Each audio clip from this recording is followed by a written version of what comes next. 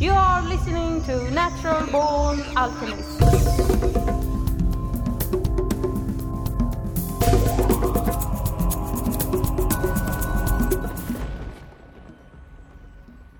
Welcome to episode number 95 of the Natural Born Alchemist podcast. My name is Alex and I'll be your host.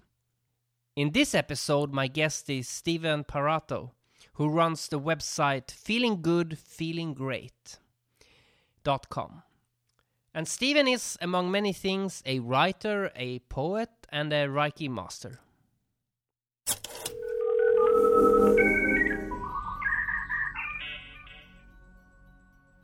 So thanks for being on the podcast.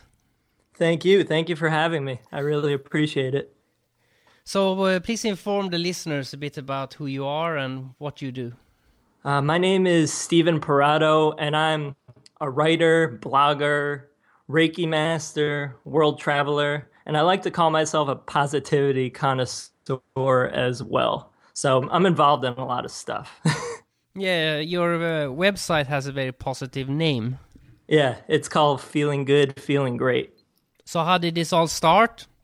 It started because I always considered myself a positive person, and it would rub off on other people, so I would be able to influence other people positively. And I also have had a passion for writing for a long time. So it was a natural blend of both of those things. And it's evolved over time. I started that 4 years ago, and I have a really different view on positivity now. It's more of like a shamanic perspective on positivity, because I used to be almost delusional, like ignoring the darkness and ignoring negativity, both in the world and within myself. And now I'm able to kind of show love to every aspect, both light and dark, negative and positive. And those are just labels anyway. So why did... What made it start this journey? Was it anything particular, or just you wanted to change your life? I've always been such a seeker. Like, I epitomize the archetype of the seeker. I've always been curious. I've always been asking questions. I've always been super creative, and I like expressing that with people. And I got involved in like more self-improvement aspects because one experience in particular sparked that. It was when I was in college. I was like 19 years old, something like that. And I was partying too much. And one night I drank too much and ended up going to the hospital. So after that, I really had to reevaluate everything I was doing in life. So that made me focus inward instead of outward. So that was kind of a key moment in my life that moved me in this direction. You mentioned you were doing Reiki. So, this is a word that if anybody is Googling a lot about healing and things like that, this word often comes up. And what is it? It's an energy healing practice, essentially. So it's done through the hand. So it's taking the life force energy that exists everywhere, and it's just bringing it through yourself and through your hands. That's essentially what it is. And it's what the Chinese call qi. It's what the Hindus call prana. It's life force energy. It's basically the utilization of that life force energy for healing purposes. So is it like doing Tai Chi? It's very similar. You're using the same energy. I had a friend who didn't like people who did Tai Chi, and he had an interesting theory. He said that because you move very slowly when you do Tai Chi, and he said those people, because they do so much Tai Chi, everything they do is slow, so it annoyed him. That's funny. But it also, on the other hand, it allows you to rest, because you need rest to support activity. So people that rest more, they can become more explosive on the other side of the spectrum. So do you just work through your website, or also in real life? A lot of it's through my website, and I quit my 9-to-5 job last October, so almost a year ago. And I traveled the world after that, and I've been really focusing on my own projects associated with my website. And since I'm not making too much money off of that right now, I'm also picking up some freelance work and things like that on the side. So I escaped the 9 to 5 life, though. So you said you were doing writing as well. What do you write about? I write about, I'm all over the place with writing. I really traverse the whole spectrum. So a lot of it is with spirituality, self-improvement, philosophy. That's what I write about through my website and my blog, like all of those kind of topics. And I also write poetry as well. And I write a lot of fiction also. And I'm releasing a book soon, a novel of mine, which is a full-length novel. So I'm into fiction as well. So do you, because you're, most people who are like healers or helpers, self-improvement, they're usually older, and you're quite young compared to the standard age. Does that is that something that you have to work with? Because people might not think somebody who is younger is as experienced as an older person. Yeah, it is a challenge in some way, but it also creates a niche for me because I don't act like I have all the answers and I don't act like a guru, but I'm just a seeker and I'm just exploring and asking the questions. So I help people in that sense, and in the sense that I'm very relatable as well. So it's like I'm on the journey too. I'm not someone who's like outside looking in, telling people what to do. So I try to keep that humble mentality.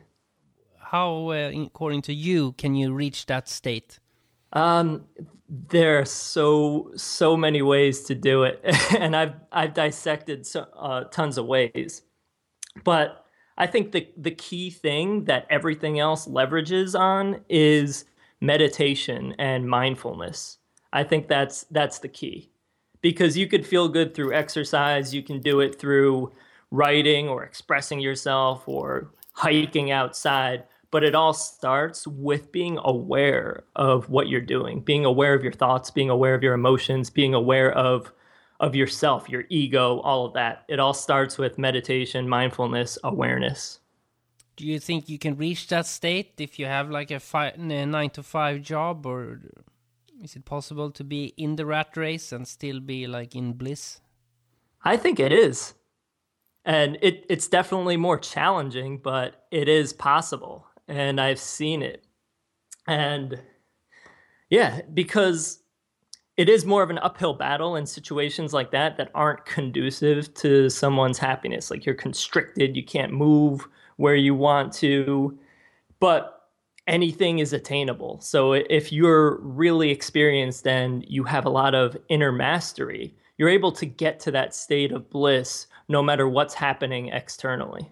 For me, I think one key, if you want to do that, is to not take anything so seriously. Exactly. I just wrote that down, actually. I wrote something like, wisdom is seeing that it's all a big cosmic joke. Yeah, I remember one time I was in a bank to do some official business with some bank servant, and the meeting was, like, almost felt like I was in a scene in a movie. It was like according to ritual, like the way you behave. And I couldn't help myself to say to him, like, this like thing we're doing now is just like a joke, and but he didn't understand what I was saying. I went too far, I think. But that's such a good perspective to have, because once you start taking things too seriously, it's a downward spiral and you lose that like childlike essence and that kind of lightheartedness. It's so crucial for our well-being. And once you start exploring things both in yourself and the world, you realize that it really isn't that. It's kind of like a stage show. It's a theater. And if you take it too seriously, you're just going to make yourself miserable. I also try and think about the misery when in a misery situation. Like, a common thing in modern society is you find yourself in a queue And you know, long ago I used to get stressed and annoyed if the queue took a long time.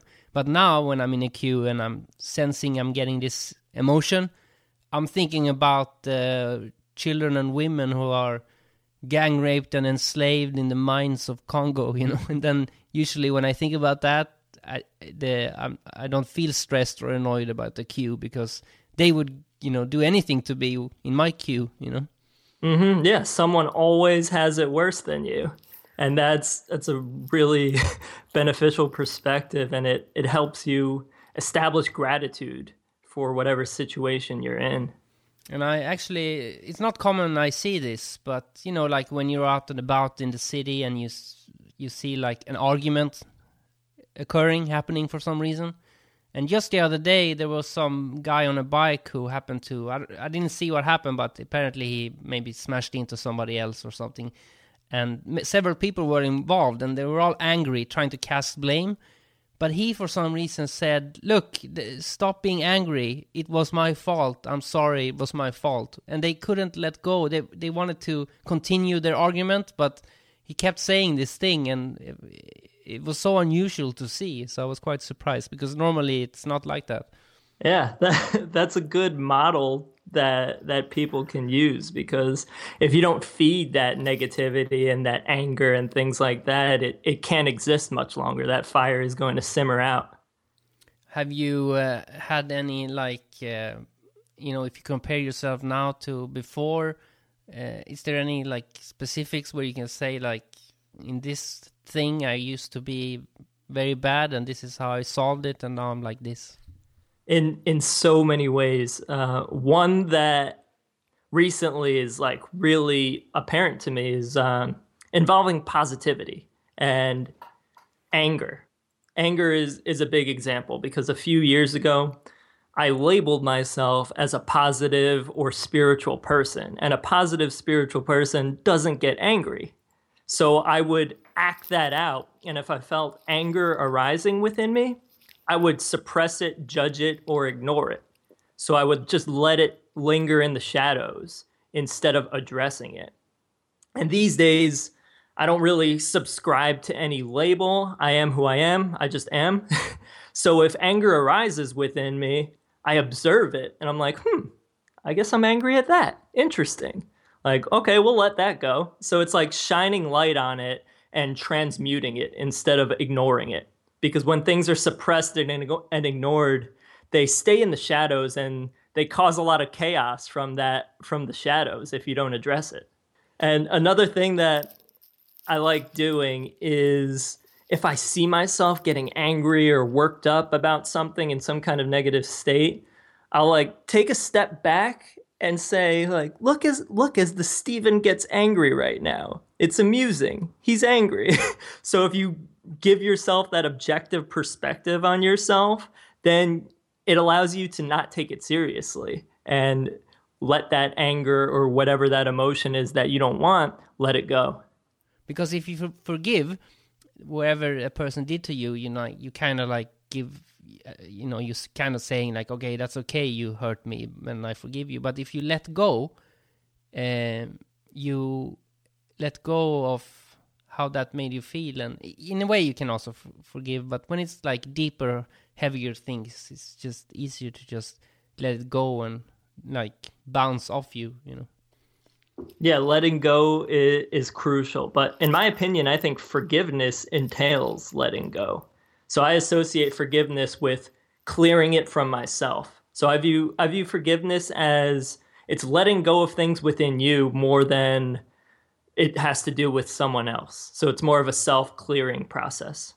If there's like a bully, if you're being bullied by somebody, for instance, you know, usually it feels very bad to be bullied, but really the one suffering is the bully, you know? Yeah, hurt people. So you have to have some inner pain in order to project that pain outward. Have you ever experienced that, like growing up, being bullied? Just a few times. And this actually relates to a meditation practice I did a couple months ago. So there were a couple scenarios. I wasn't really bullied much growing up as a kid, but there were a couple scenarios when I was about 13 or 14 years old where I got bullied a couple times, and it was new to me. So I would like take it very, very seriously and very harshly. It was just like stupid things like a kid slamming my locker or things like that. And during a meditation that I did like 2 months ago, I was just assessing my body and where I was holding tension. And I was holding tension in the like bottom part of my jaw near my lips. And I recognized that it was a pattern that I established during one of the times I was bullied. I like twisted my lip and my jaw in a certain pattern, and I maintained that ever since. So it was like a muscular neurotic holding pattern that I clung onto. So I consciously released that. And I think that helped me release that negativity that I was holding on to from those stupid bullying situations. And I was able to laugh at it because it's just stupid kids doing stupid things. Yeah, it's strange how a small event can affect your entire life. Like, I've always, my whole life, felt very uncomfortable dancing in front of people. Recently remembered when I was like 5 years old, we were doing some Christmas caroling at some old folks' home for some reason, and when the kids were singing and I was one of them, I started dancing, and the teacher said don't dance, but I didn't stop, and she really told me that I should not dance, and this probably stuck with me, and so it's like small things like that can like screw your entire life. Yeah, definitely. That's a little traumatic experience, and then you inherited that as a belief. And we all do that. And it's very subtle the way it can manipulate your life. So it might limit people in very, very subtle ways, that kind of things. Because people look at trauma as like, they'll see like sexual abuse or something very violent and blatant, and they'll look at that as trauma. And it's obvious, but it's really hard to figure out those subtle traumas, like you just said about someone criticizing you for dancing. And that's really hard to identify within yourself and to see what it's affecting and what it's limiting in your life. Oh, and another thing with that is ayahuasca is really, really good for identifying and clearing those kind of subtle traumas as well. I did a retreat in February, an ayahuasca retreat in the Peruvian Amazon. And during one of the ceremonies, I saw my 9-year-old self, and it was a time in my life where I was moving. So I was moving from my first house where I had all of my friends on the same block. So it was like, it was my place, my happy place. I felt like I belonged there. And when I found out I was moving, I had an extreme reaction to it. It was traumatic for me because that was my home and all my friends were there. And I didn't realize how traumatic it was until that ayahuasca ceremony. And I saw myself, my 9-year-old self, and I hugged him, and we merged back together. So it was like reclaiming my inner child that I left at that point in time. And it was the most profound feeling of my life because it was like a whoosh. Okay, you're back in here. I'm back in here. So, yeah. Have you ever had any experience of like past lives when you've done ayahuasca? I've had glimpses. Nothing very, very long or very descriptive, just glimpses. Like one that I remember was I was a crying Viking. So it was just the close-up of a Viking's face shedding tears. So it was just glimpses like that. I've had quite a few, but I'm struggling, like, if I'm projecting that it was... You know, this is also the difficult thing with ayahuasca is like, well, it's not difficult if you don't question anything, but I always question things. But if I'm projecting that, you know, it's just a fantasy of past lives, or if it actually was a memory. But I guess I won't find out till I die. Exactly. And I view a lot of that. The possibility that I view is according to what you're projecting and your archetype in this life, you could be scooping something something specific out of like the human collective unconscious. So like scooping a specific life experience that someone else lived that's like in this morphogenic field of humanity. So because you're tuned into that, you're picking that experience. Do you have any like belief or faith in some higher entity of some sort? Yeah, in some way, but I can't describe it with like one religious label or something like that.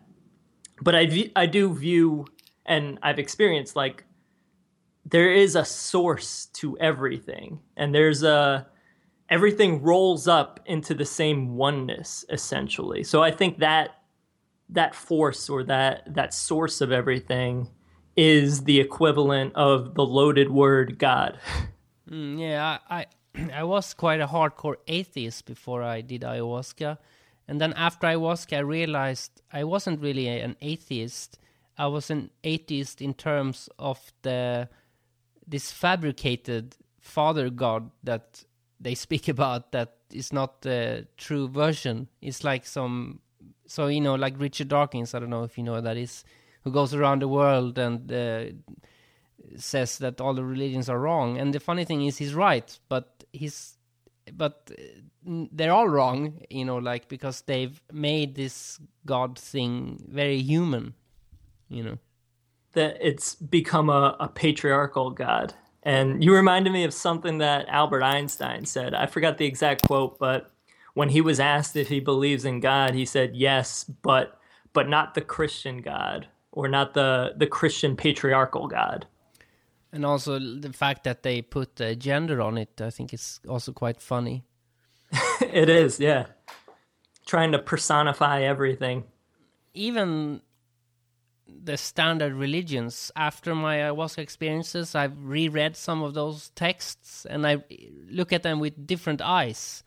And I think they're more valuable to me now than they was before. I mean, of course you can't take everything literally, but between the lines, the essence of all those different religions, holy books, if you take out the essence, because a lot of the stuff in them are political stuff that human beings have written, but like there's a hidden, core, and this core is practically the same in all religions.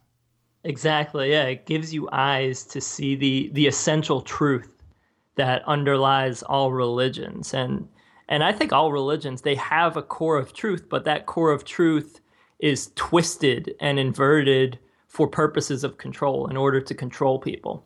How is it where you've grown up? Because America is very Christian. Have you lived in such an area, or has it been more like modern area of America? A little bit of both. I grew up in New Jersey, and a lot of people were Christian, particularly like Roman Catholic. And I went to church a little bit, but by the time I was a teenager, like my family didn't really go to church anymore. My parents got to more of an agnostic state where they didn't accept everything or swallow everything blindly. So they began to question things themselves. So there were some religious undertones, but a lot of my family and people that I knew kind of outgrew that rigid religious model. How did you discover ayahuasca? It's something that it started popping up for me randomly over the course of like 2 years before I actually did it. So I would read an article where it would mention ayahuasca, or listen to a podcast where it would be mentioned, and it would just become more and more frequent that I had to pay attention. It was like I was getting a sign like, hey, pay attention to this. See what this ayahuasca thing is about. So it got to the point where it became something that I had to do. It was just calling me too strongly. The funny thing for me with ayahuasca is that when I found out about it, I went into it in the same way as somebody who finds out about, parachuting or, mountain climbing or something. I wanted to see what the experience was like. this healing aspect completely caught me by surprise. I didn't expect it. I knew it was used for healing, but I didn't see myself as going down there doing it to be healed. I just wanted to go down there to understand what this thing was. So that was quite amazing and surprising, because I did not expect that. I had a very similar experience too, because I thought I would do it just to explore, just to gain more insight on things. But I had a similar experience that I had unexpected healing, because I viewed myself, and this was a delusion. I viewed myself as like, yeah, I've been on the spiritual journey for a few years. I know a lot of stuff. I had a pretty good childhood. I don't have a lot of trauma in my life. Like, I had that delusional mentality. And we all have trauma and limiting beliefs to some extent. So I went there and I got smacked sideways a little bit and got some profound self-healing done. Have you ever had this experience where you lose your sense of self, or where you like are not you, but you're still you, but not this you're right now? Yeah, I've had a bunch of, like, many experiences like that, and it was all in different ways. Like, I had it at some points during ayahuasca ceremonies, and I've even had it during meditations too, especially since then, because I've been way more open and I have the ability to surrender more now. Have you found it difficult to talk to friends that you know that haven't tried ayahuasca or anything similar like that they think you sound crazy?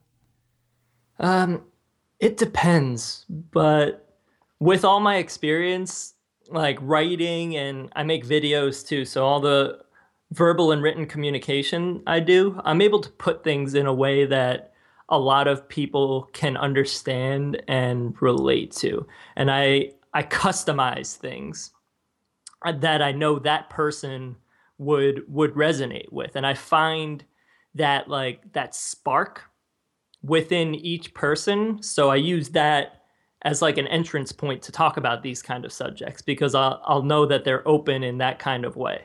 So most people, if you approach it that way, they can be receptive, but some people are just entirely closed off.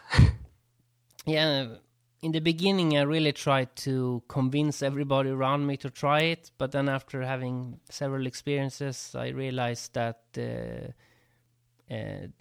there's no benefit of doing that. They'll have to find it themselves.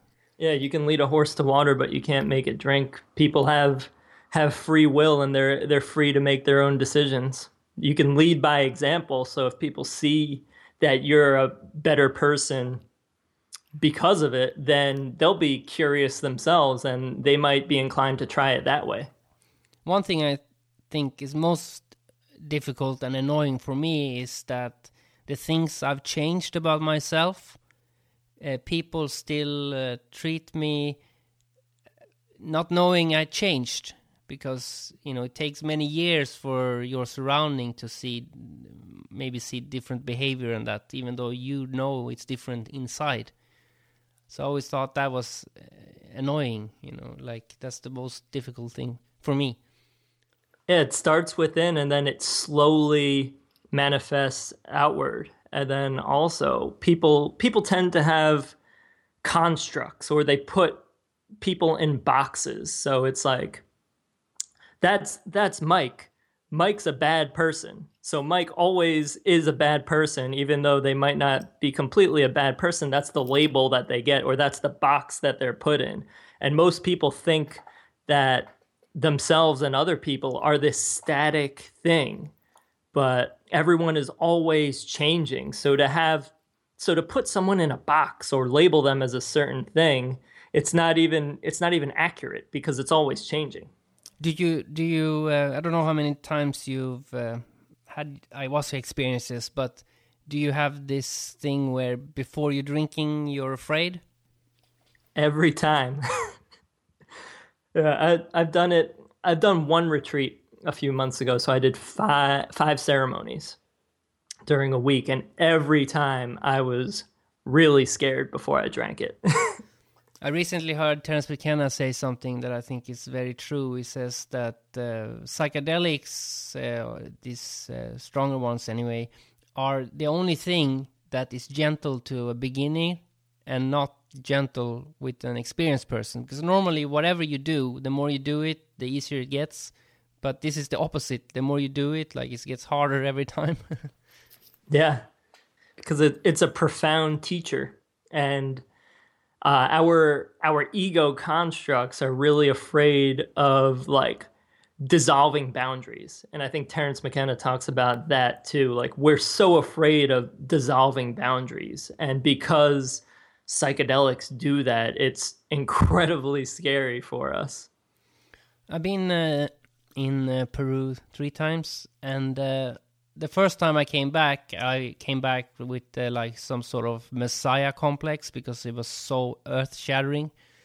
And then I went back the second time, and I came back, and I calmed down, and I was more back to normal. But I felt like now I'm healed, I'm finished. And then I went down a third time, and I realized, and then that time was the one I, matured, where it's like there's nothing finished, or it's an ongoing thing.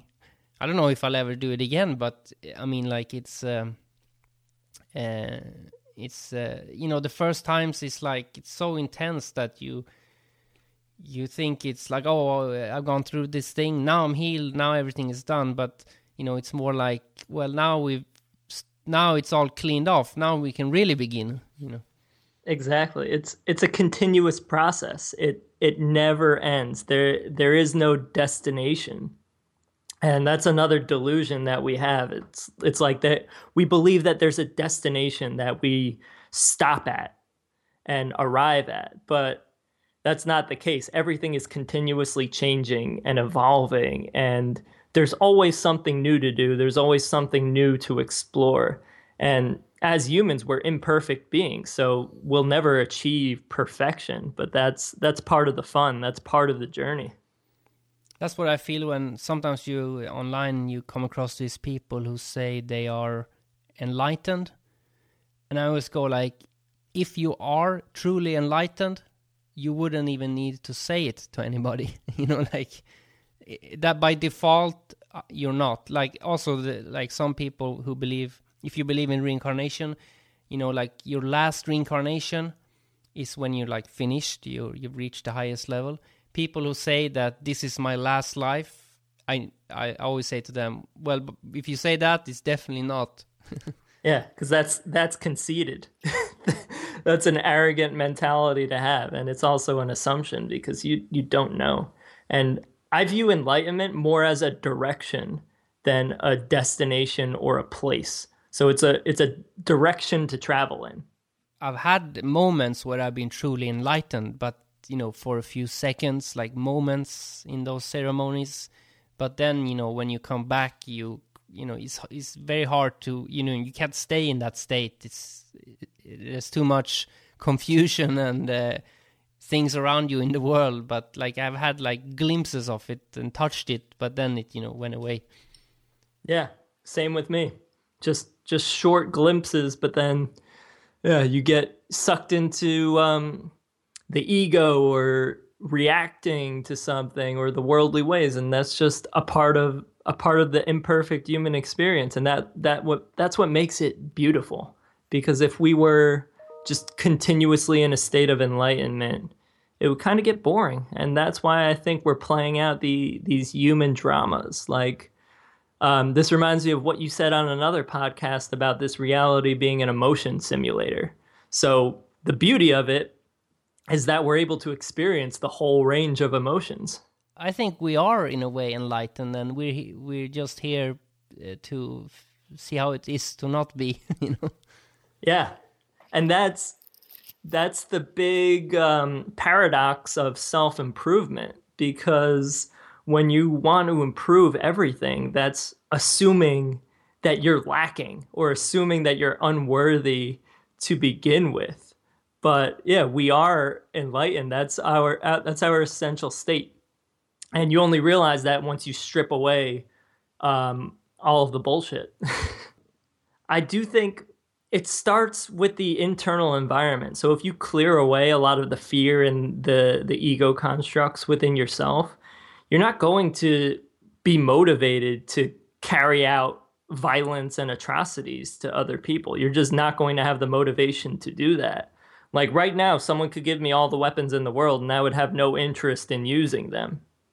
And then another point to that is that everything ripples across everything. It ripples infinitely across every dimension that exists. And I had this vision or feeling on ayahuasca. I saw how every action ripples into other dimensions.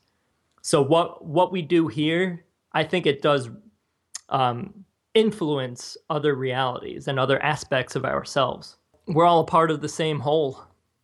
Yeah, I have that theory also. Like, if I take an extreme example, if somebody lives a life and they end up being like a serial rapist or something, and in my theory, when they die, next life they'll choose to be one of the victims.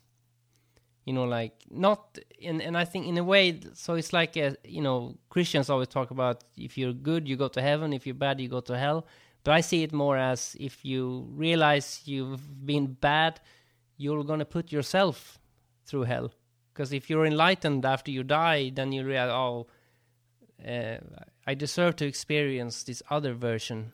Not even deserving it, but playing out the other side of that will allow you to understand the big picture. So if you're a violent person, you would naturally, out of curiosity, want to see the other side of who you carried out the violence on in order to understand the big picture more. I view life as like a video game too. So if you take Super Mario, for example, you're not going to learn anything, and it's not fun or worth it if all you do is casually walk to the right the whole time. But when you encounter obstacles and you have to go through scary stuff and trials and tribulations and persevere through all of that, you learn much more, and it becomes more worthwhile and more fun too. Do you have any ideas about what this virtual reality revolution is going to do to the human race? Do you have any thoughts about it? Because it hasn't really started yet. It's still, but it's going to come, whether we like it or not. Yeah, it's in its infancy. And I think the reality we're in right now could be the same thing. So we might just be creating microcosms within the same thing. So it just might be virtual reality within a virtual reality within a virtual reality within a virtual reality to infinity. And there's only one real, and I say real with quotes, one real reality. So we might just be tunneling into an endless stream of virtual realities. So do you have any plans for the future with your website? You said you were writing a book. I have a book that I just finished, so it'll be out by December, and it's called Soswick. So it's a story about this extraterrestrial Bigfoot-like creature who his species is enslaved, and he gets granted freedom to come to Earth as long as he agrees not to interfere with human affairs. So it's kind of like an outside looking in perspective on humanity, and you get a more ideal version of society and the way to live with how his race does things. So there's aspects of like tribalism, shamanism, and things like that interwoven within the story.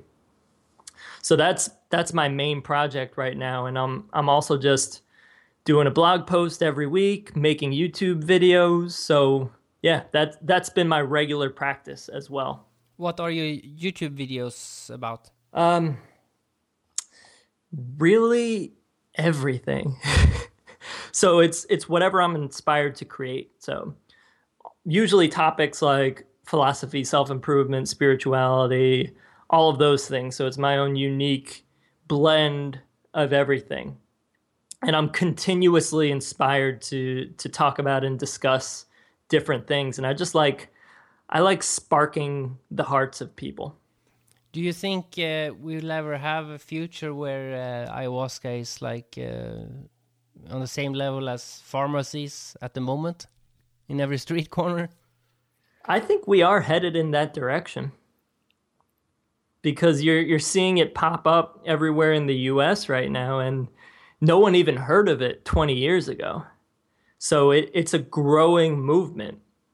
And also, I think within this dualistic reality, as things get really crazy on the negative side with like wars and all of that, it branches out in like the same amount on the other side of the spectrum. So you're going to get things like ayahuasca becoming a healing tool, and you're going to get more conscious ways of living as well, in contrast to the atrocities of the world. But you know, when you corner an animal, it bites, and I have this thing also, like, if people become, you know, because ayahuasca and those kind of substances are quite liberating. It doesn't really go well with the way things are set up, because, you know, basically we are in a sort of Roman Empire still, and it's our society is basically built on war. So I mean, they're gonna, you know, try and somehow stop this. Yeah, of course. Yeah, they're definitely going to try to suppress it, but the seeds are already planted. So I think in the coming years, those seeds are going to blossom, and it might be hard to see, but eventually they are going to blossom. That's how I see it. The seeds have been planted. And actually, it could be quite like catastrophic for. There might be like a generation that's going to get completely screwed over during the transition. You know, always when there's a big change, there's always like suffering when it's happening, and then after it's good. Yeah.